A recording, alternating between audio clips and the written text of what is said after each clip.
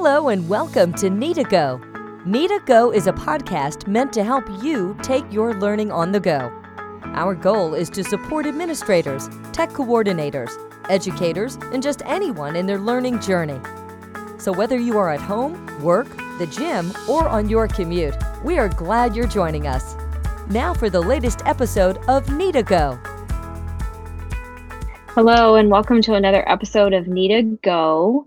We're excited to have this episode this month. Those of you that are listening recently, or if it's something you're listening to catch up, this is our episode specifically to correlate with our Spring 2021 conference series in an effort to give some content that people can kind of listen to on the go. But a good way for people to listen to something on the go, in the car, on a jog, on the treadmill, whatever fits your need.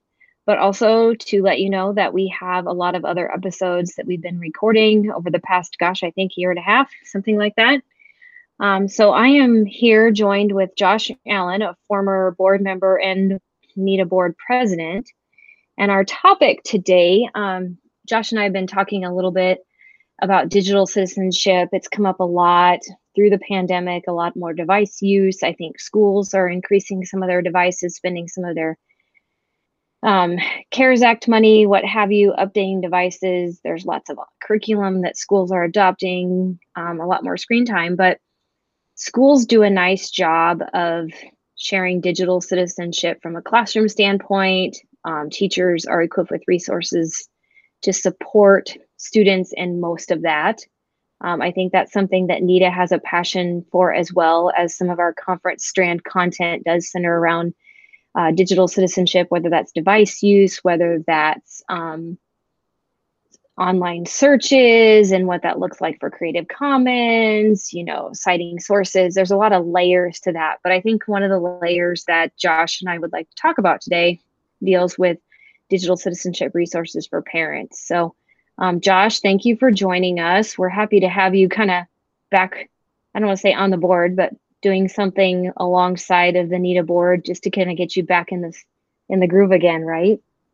Yeah, well, let's not, this isn't like a reunion tour or comeback. This is one time. Don't get worried. I'm not even going to say get your hopes up. Don't get worried. I am not. I have a huge love for the NEDA organization and the board of directors. So this is what I like about this topic is this is one that myself and Devin Schoening and Brent Catlett have done at NEDA in person for a number of years. The three of us hosted a podcast called Dads and Ed for, I think, 5 or 6 years. We wrapped it up a couple of years ago, and it really, to your point, all of us were parents and we're going through these struggles, and it was just a great conversation. We would regularly fill a room, a conversation room down at CHI or whatever it was called then, and so it was always a hot topic. So it's good to bring that into this fancy little podcast area you guys got, which I listen to on runs, by the way, in case you were wondering. Perfect. So kind of what I mentioned, Josh, and something like you said, you're passionate about is digital citizenship and kind of correlating that with the parenting piece. And as we, we're in the springtime, we're getting through a school year. Kids are going to be going home for the summer, hopefully playing outside, but they're on devices, whether teachers send home resources or not. Parents are still asking teachers, what's a good age for a device? How much screen time is too much? And I think this is a good opportunity to kind of discuss whether we put on our parent hat, whether we put on our teacher hat or our tech integration hat. Let's kind of share some resources, maybe pinpoint some of the questions we get asked a lot, and we can kind of answer those from a parent side, from a teacher side, and just give our listeners some ideas or things that they can share out with their parents. Yeah, and I think it's important to have the first thing I think that's important is that all families are different. My family is different than Heather's family and is different than all the listeners' families. And so you really have to judge what's best for you. My kids are not, we don't have to pry the devices out of their hands. They are willing to go outside and and play and run around. They don't always like it, but it's not horrible to pull it out of their hands. So, I think that's one thing to keep in mind as we go through this. The other thing that I would say, you brought up screen time, and one of the things I've always said is screen time is not created equal. There is a very different screen time activity if you are watching Netflix versus if you are engaging in a learning app, whether that's drawing or, I love the storybook apps that have you engage with the book. Loud Crow Interactive was one of my favorite app brands. They would do like the Peanuts books, and I can't remember the other ones. Ocean House Media does a lot of the Dr. Seuss, and Tacky the Penguin is one of our favorites. And so that's a lot different than just staring blankly at a screen. So I think all those things need to be kept in mind as you're setting the ground rules for your family.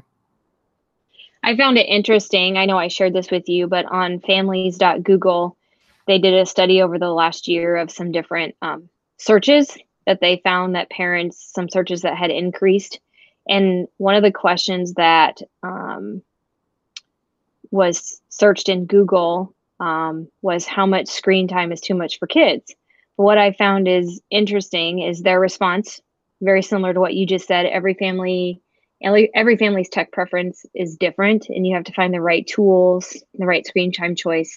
But that search itself, like the screen time being too much for my kids, had increased 217% over the last year.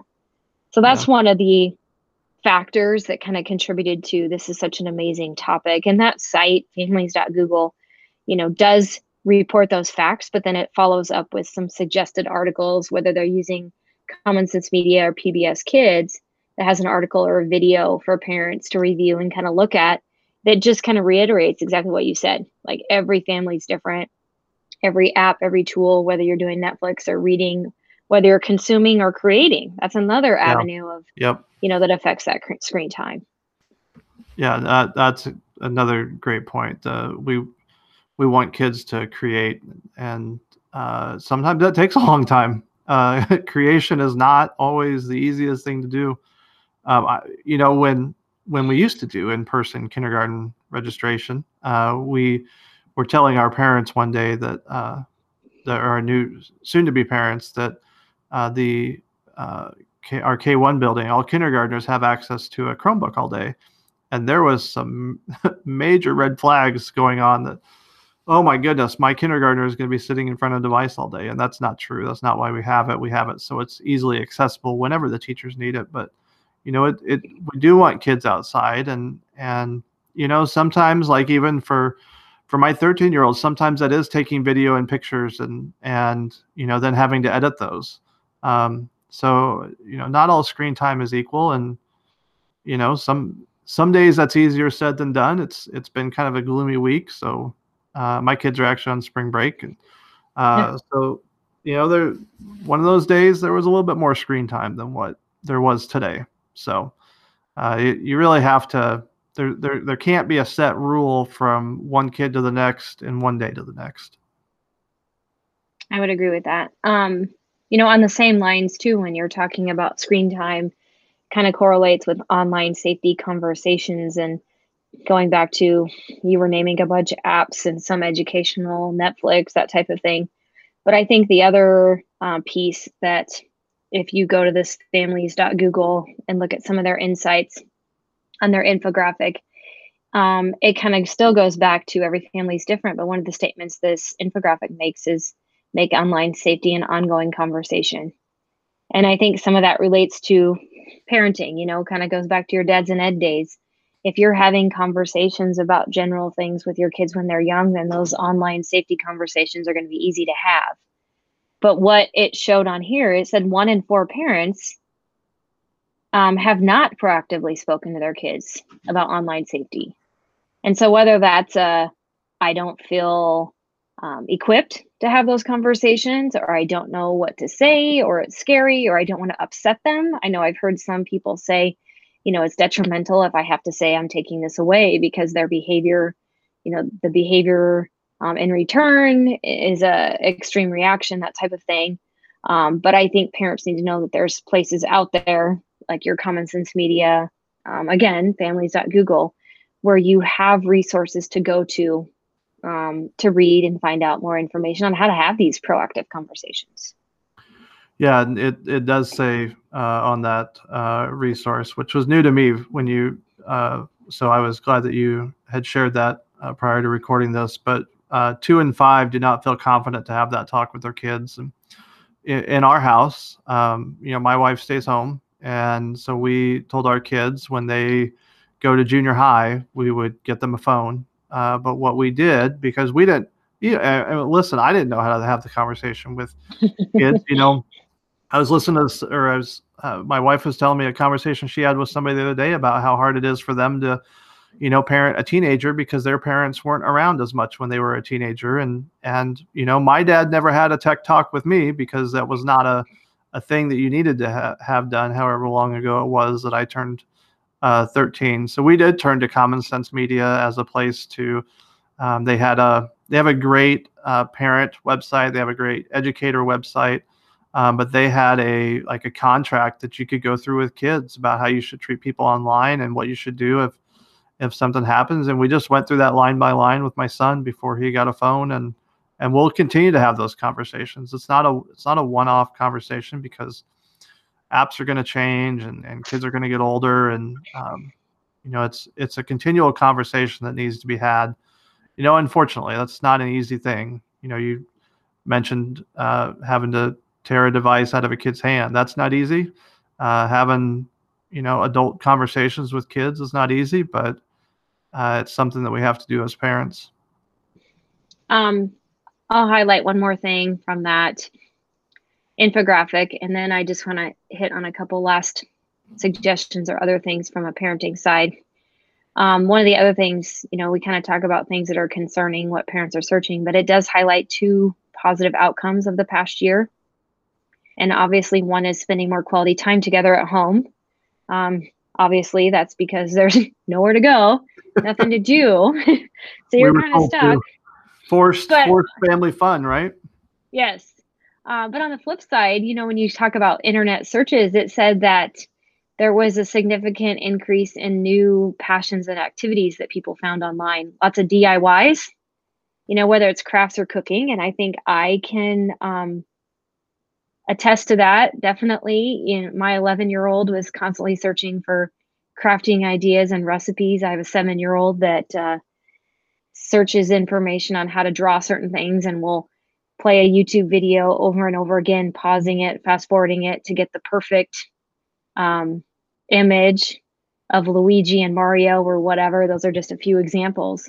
But I think some of those searches as a family, whether you're cooking together, crafting together, or entrepreneuring, looking for new ideas, that's a definite positive example of the extra time to search those DIYs and those things that you may not have done or families may not have had the time to do together.